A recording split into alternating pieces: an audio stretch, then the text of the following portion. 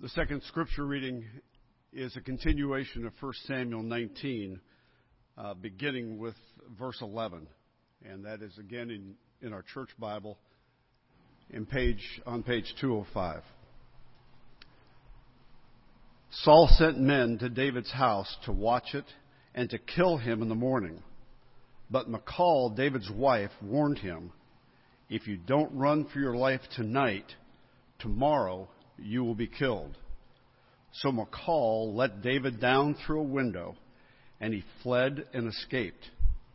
Then Michal took an idol and laid it on the bed, covering it with a garment and putting some goat's hair at the head. When Saul sent men to capture David, Michal said, "He is ill." Then Saul sent men back to see David and told them, "Bring him up to me in his bed so that I may kill him."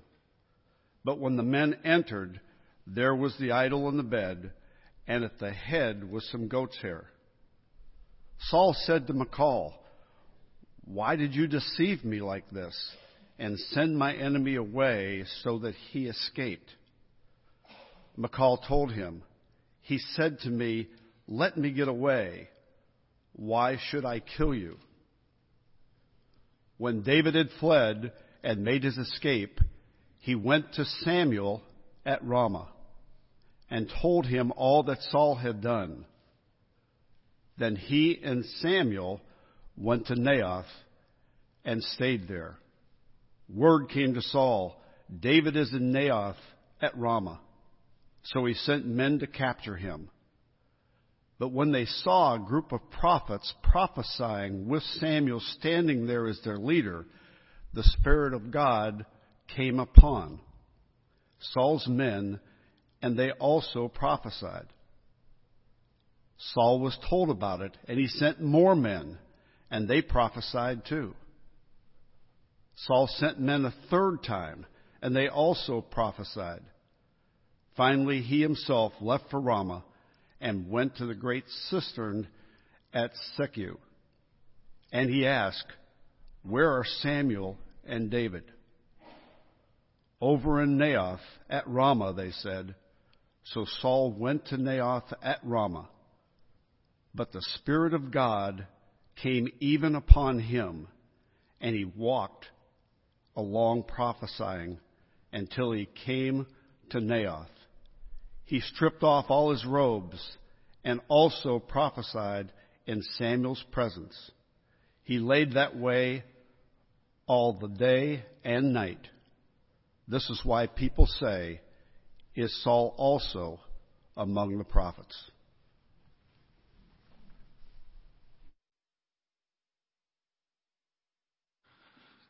Thanks, Lou.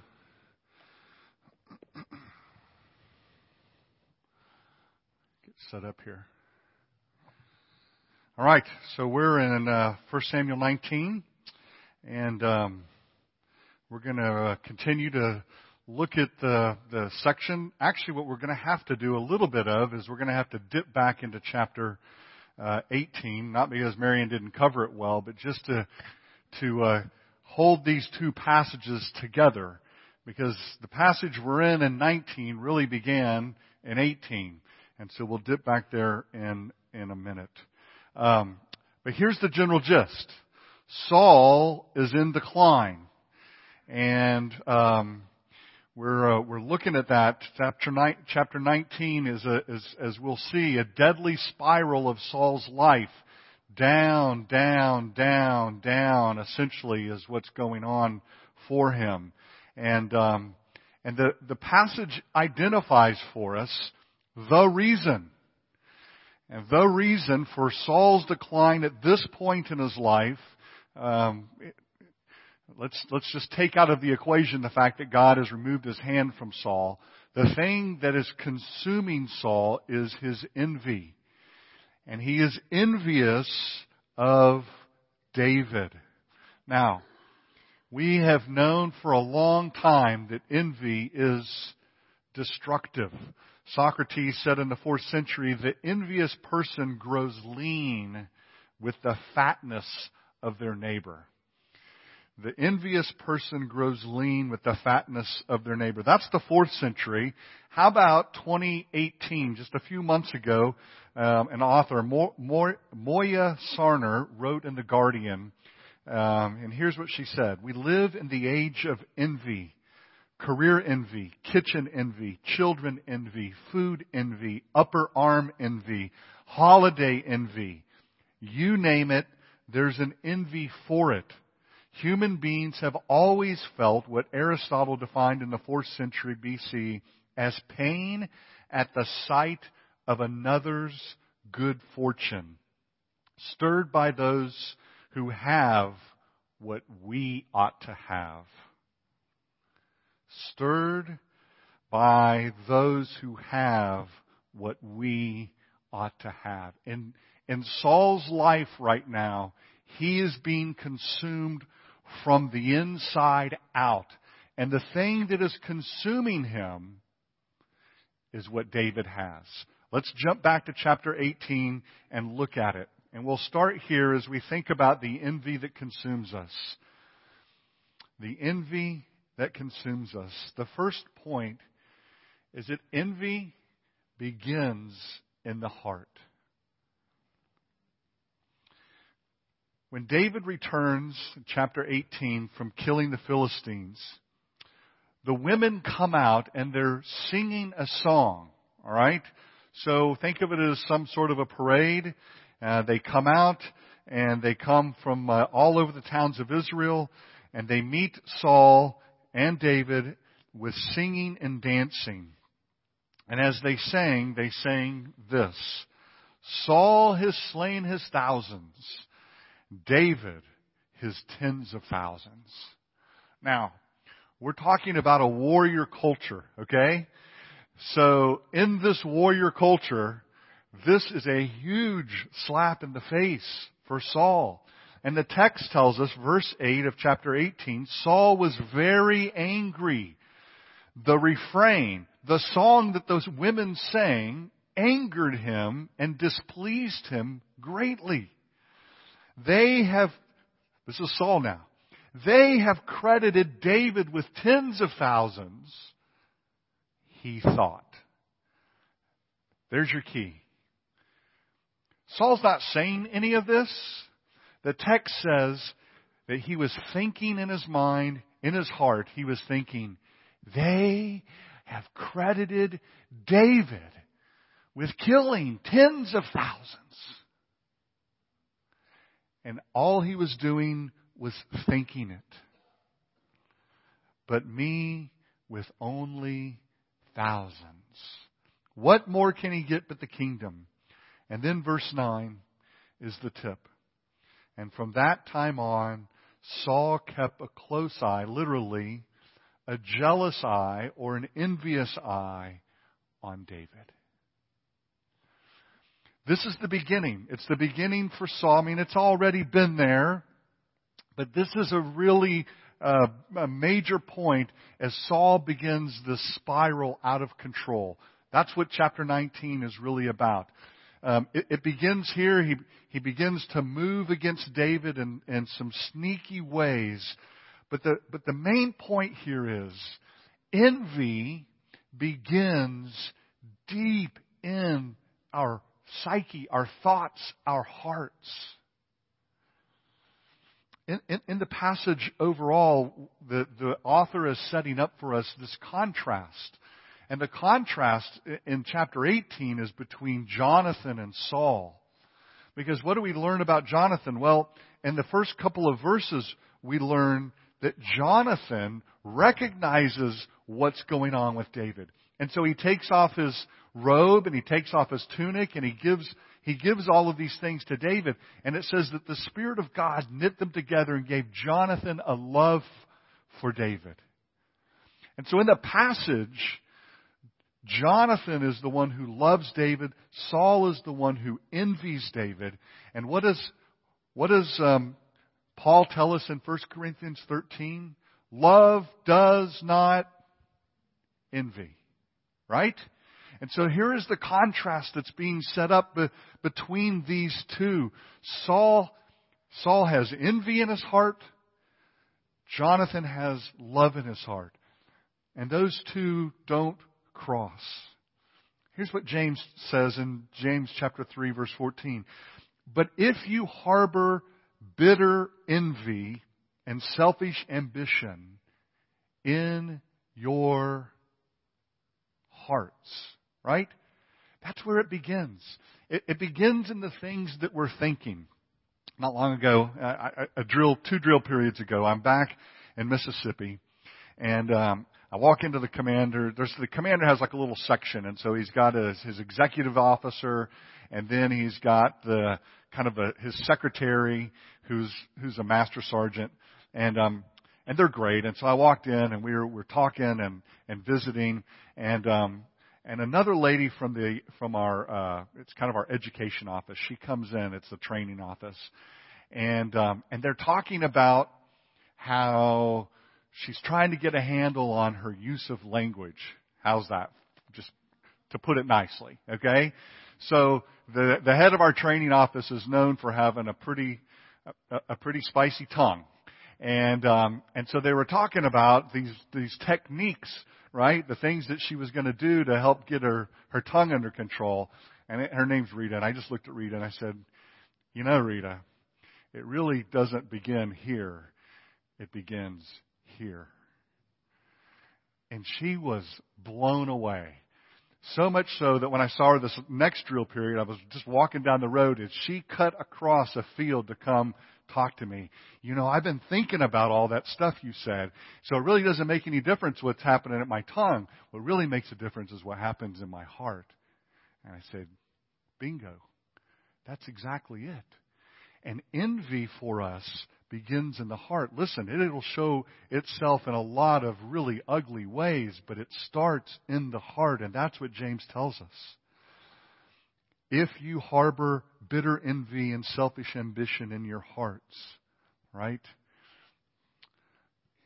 Here's what envy does. Envy in our hearts says, he but me, or she but me. That's how we begin to think, right? David has this, but I deserve it. Okay? That's the way that Saul is seeing this relationship. He is getting praise, but that praise should be my praise. So, David, but me. I'm more than that. I was this close. I was this close to using an actual video clip in my sermon. How radical would that be? And there's a great comedian. His name's Brian Regan. And if you want to YouTube him, you can YouTube the clip. And the clip is this, very specific, the me monster. And that is what it is, right? It is this growing in his heart. Saul is looking at him, and he simply cannot be okay with the fact that David is the real warrior receiving the real praise. In Romans chapter 12, verse 14, Paul says that we're to rejoice with those who rejoice. We're to weep with those who weep. One author says what envy does to us is it flips the script, okay? So that we weep with those who rejoice. The person who battles that envious heart weeps with the one who rejoices and rejoices at the one who weeps. And it happens deep in our hearts, but it moves out into our actions. And that's where chapter 19 comes into play. Saul has an envious heart. He's begun to move in that. Marion covered some of this last week. He's playing kind of a bait and switch with his daughters and trying to manipulate David. And one of the things that he does in chapter 18, remember, is I'll give you Michal if you go out and you secure 100 Philistine foreskins. This is the ancient scalps, okay? I know it sounds absolutely incredible. But the Philistines were not circumcised, and so if you go out essentially and kill 100 Philistine warriors and bring back their foreskins, of course we know what he's trying to do is get David killed, right? So this This is his roundabout way. So in chapter 18, everything is kind of smoke and mirrors, right? So here's my daughter. You can have my daughter, but only if you bring me 100 foreskins from the Philistines. So David goes out, and of course, he's a warrior amongst warriors. He doesn't bring back 100. He brings back 200. All right? And I know it's a gruesome picture, but and that's just a sign that the hand of the Lord was on him. Okay? And so now we get to chapter 19. And in chapter 19, there's basically 4 episodes that occur. And the episodes are this continued decline of Saul. So think on this. Saul is the king. Okay? He's known throughout the land. He is in a very high position. I mean, he is the top dog. And so to a degree, he's somewhat reserved at first. And so in chapter 18, it's smoke and mirrors. It's, do this, I'll give you my daughter. Once we get to chapter 19, things begin to melt down rather quickly. We have, in the first episode, Saul. So in chapter 18, there's a situation in which David is playing the harp for Saul. And in the middle of that episode, right, Saul always seems to have his hand on his spear. He chucks his spear at David. David dodges, and it hits the wall. And David at that point is just thinking, well, Saul's just having a bad day, right? It's the depression again.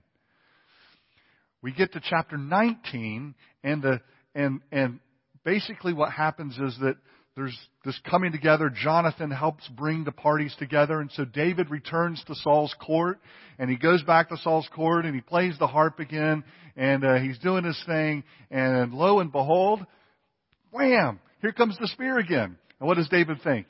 He finally gets it. He says, I have got to make my escape. And so that night he escapes, and he gets away from Saul. The second incident comes along, and essentially Saul is banking on Michal, his daughter. Okay, so this is made for television, right? This is the big screen sort of stuff, especially this next little episode. Because in the next episode, what happens is she returns home from Publix, and she notices, what are all these guys with dark sunglasses everywhere? Right? I mean, that's kind of the picture. She sees Saul's henchmen, and they're everywhere. Oh, she thinks, they're here for David.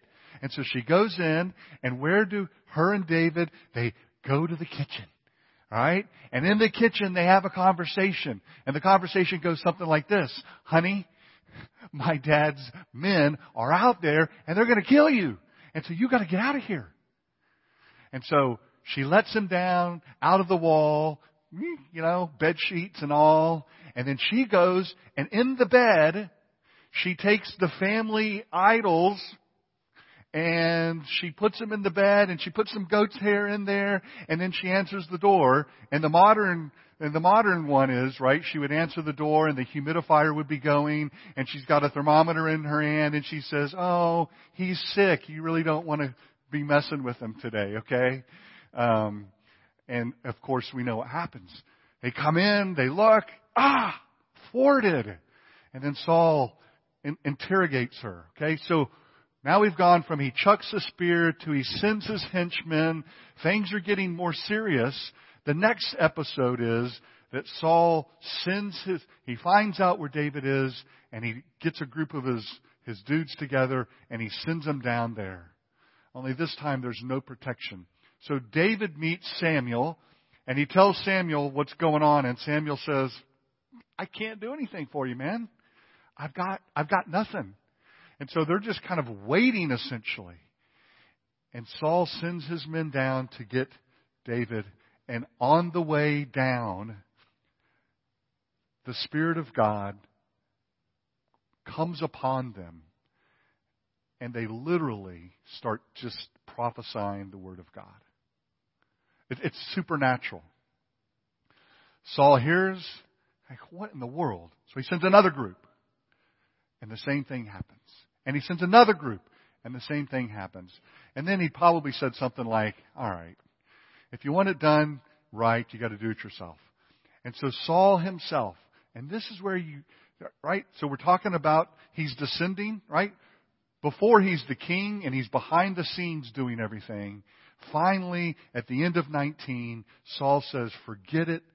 I'm going to kill him myself.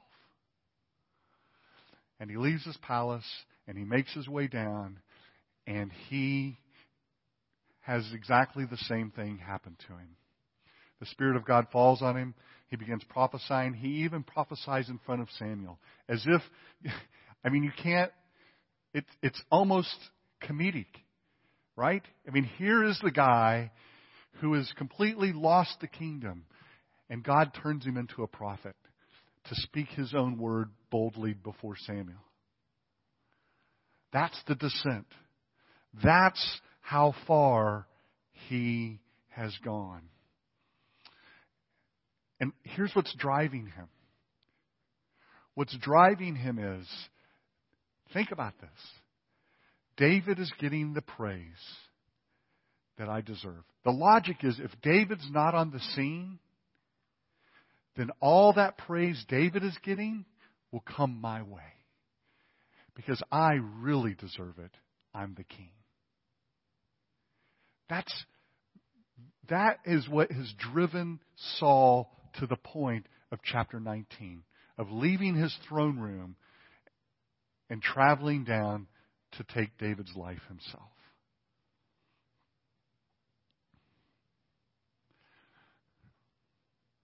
Ultimately, if we cultivate envy in our hearts, it'll come out. We may not hunt somebody down and kill them, but we'll probably we'll find other ways to hurt them. I've told at least a portion of the story before, and it's somewhat hard for me to recount, but it was kind of my own personal battle with envy at a point in my career. And I think I've shared it before, but it was with a fellow chaplain in the Air Force. And we were both young captains, and we were stationed at Mountain Home Air Force Base. And, it started out, it was kind of benign, but when the new chaplain got there, he was a captain right away. And then I found out he'd only ever been a youth minister, but he was an ordained youth minister. And I had pastored a church, and I was just a first lieutenant because I hadn't been ordained for 7 years, but he had been, and okay, so that kind of rattled around in my heart for a little while. And then they gave us this, we kind of get our assignments and that sort of thing, and I had the chapel, so I was the chaplain responsible for the only Protestant chapel service, and he wasn't, and that was a good thing. Only the next thing that comes along is our first school assignments. And for chaplains, we don't get a lot of school slots. And so if you get one, it's a really big deal. And so the assignment for schools came out, and he got the first assignment and I didn't. And I couldn't understand how that could be. And it was envy. Because what I was thinking was, he doesn't deserve that. I deserve that. Right? And it ate at me, and it ate at me. And so I started doing little things. I had little, I came up with a little, in the military, you do lots of nicknames and stuff like that. But so I came up with a nickname for Steve. And I'll never forget, he walked into the staff meeting one day, and I said, "Hey, man, what's up, Golden Boy?" And pretty soon the whole staff was calling him Golden Boy. And it was funny. Only years later I found out it was really hurtful to him. My envy, right, my jealousy had eaten at me to the point that I thought if I tore him down, somehow that would lift me up. And that's what envy does. And it does it in a myriad of ways. And you have, no doubt, your own struggle with the powerful force of envy that starts in your heart, and pretty soon it begins to come out in your actions. the way you talk, the way you act, the way you feel, the way you experience your relationship with other people. I'll close the loop on that story and just tell you that I don't know how long later, but at some point later, I contacted Steve via the greatest mode possible for envy. I used Facebook. Right? Because Facebook is where you get to watch everybody's great life unfold, and you get to experience tremendous envy because everything they post is absolutely the best of the best. Right? Their happiest moment, their greatest day on the beach, the beautiful mountain home that they're enjoying while you sit at home carrying the garbage out to the street. Okay? So you get to watch everybody else's great life. So I chose that wonderful method to contact Steve and to say, hey, brother, I apologize. I'm sorry for the way I acted and treated you. And he was really gracious, and he forgave me. Let's talk about our final point, and it's this. What is the antidote? What is the antidote to envy in our hearts? And here it is. It's grace. Grace, which is unmerited favor given to us, is the antidote. And here's how it works. So imagine that you were coveting someone's stuff, okay? You were desiring of whatever good thing they had. And what if they gave it to you? Right? So what if, let's just do a what if scenario. What if David and Saul are there, and Saul is envious of David because of the praise that David is getting from the women. And so David said, you know what? I'm going to have those women sing your praises, Saul. And he went out and he had the ladies say that about Saul instead of about David. Okay? Or some really good, amazing gift that someone has. And you think you deserve it, but you really don't. Okay? And so you become envious of it. And what if they turned and they actually gave it to you? Have you ever received a really large gift? If you have, you'll know how hard it is to actually take it. Because when someone gives you something totally undeserved and totally just magnificent and large, what does it do to you? Do you think to yourself when they're giving it to you, oh yeah, I deserve that? No. You're embarrassed. You think to yourself, I can't possibly take that. And we do this with small gifts. What if somebody offered to you the greatest gift known to man?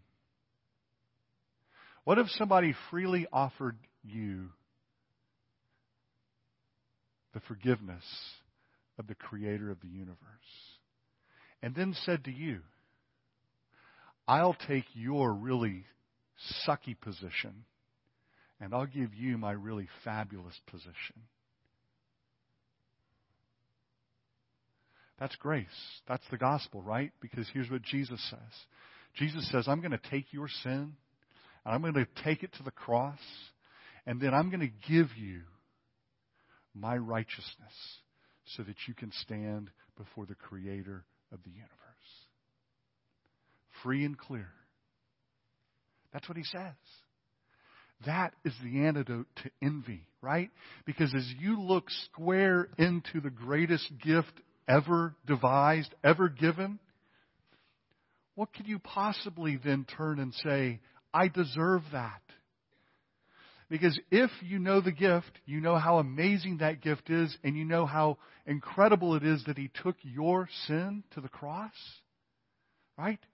What do we call that? We call that the gospel. The antidote to envy in your heart is more gospel.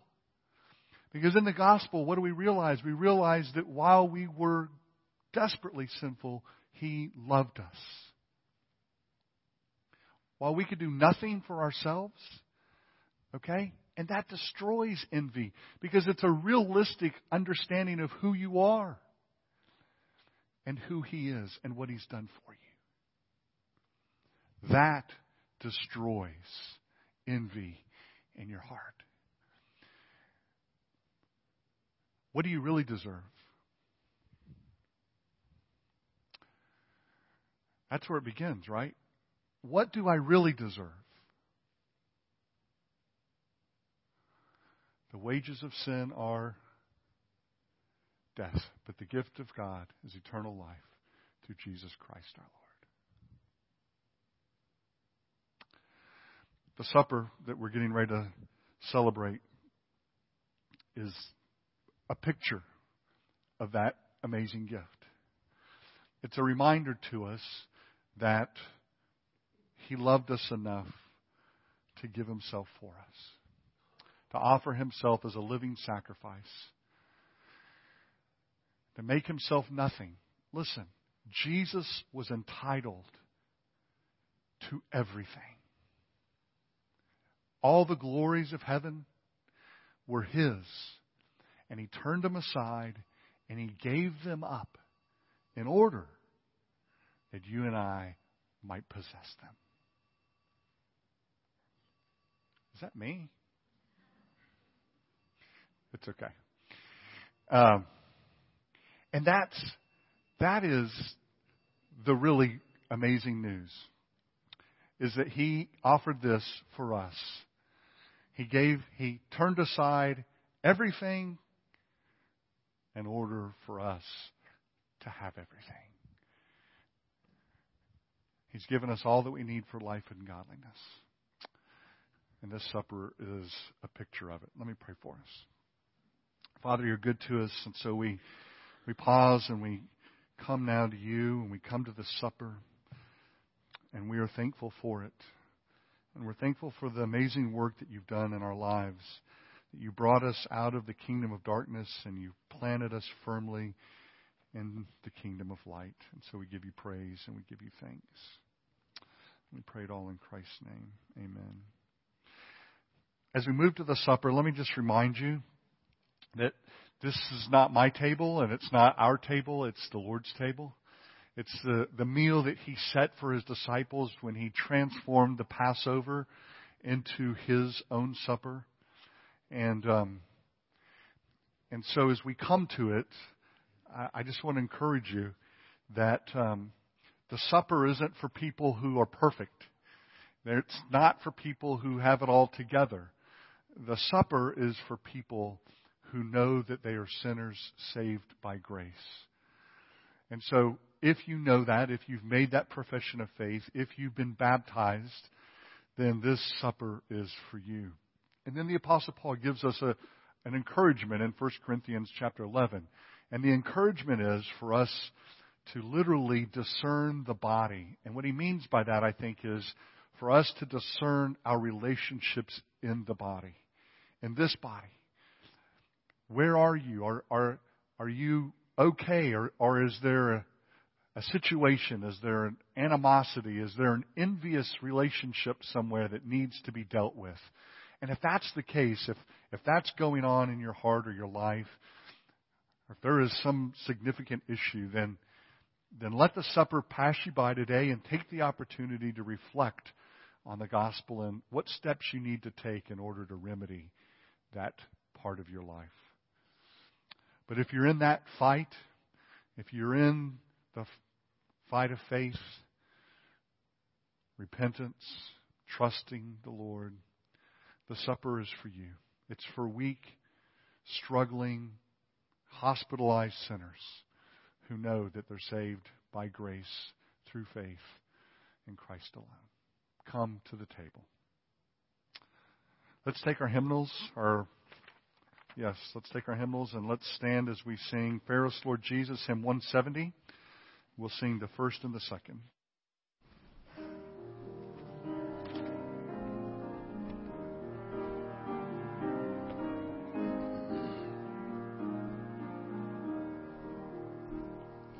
Fairest Lord Jesus,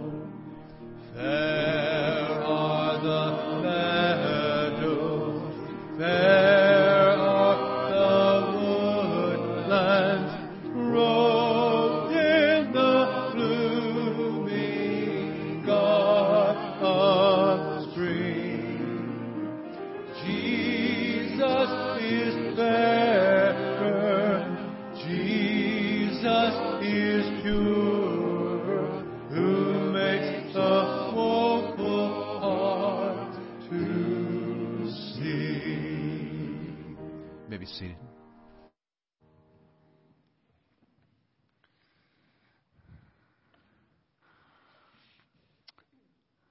So as we come to the table, there are several things that are happening. The first is we recreate the events of that night. So we come and we have a cup and we have the bread and we celebrate. We celebrate it in the way and the spirit that Christ offered that meal to His disciples that evening. So we recreate the events. And then at the same time, we are renewing, in a sense, our covenant vows with our Creator. We are saying, as we take this, that we are trusting by faith in Christ and His work alone for our salvation. And so as we take the meal, you're essentially making a proclamation. And the proclamation is, I belong to Jesus, and Jesus belongs to me. And so as we come and we do this, that's what you're saying. And the third thing that we are affirming is that we affirm our connectedness in this body.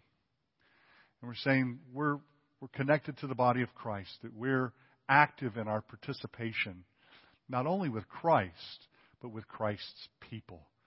And that's why we celebrate the meal together the way that we do. It's why we don't do it individually. It's why we don't just have it in our home when we have milk and cookies. Because there's something about the gathering together of God's people. It's a proclamation in itself as we celebrate the meal together, that we're His and that we're longing for His next appearing. And so as we do that, as we come to it, let me pray for us. Father, thank you. Thank you for this meal set by your Son and our Savior. Thank you for the elements that are here.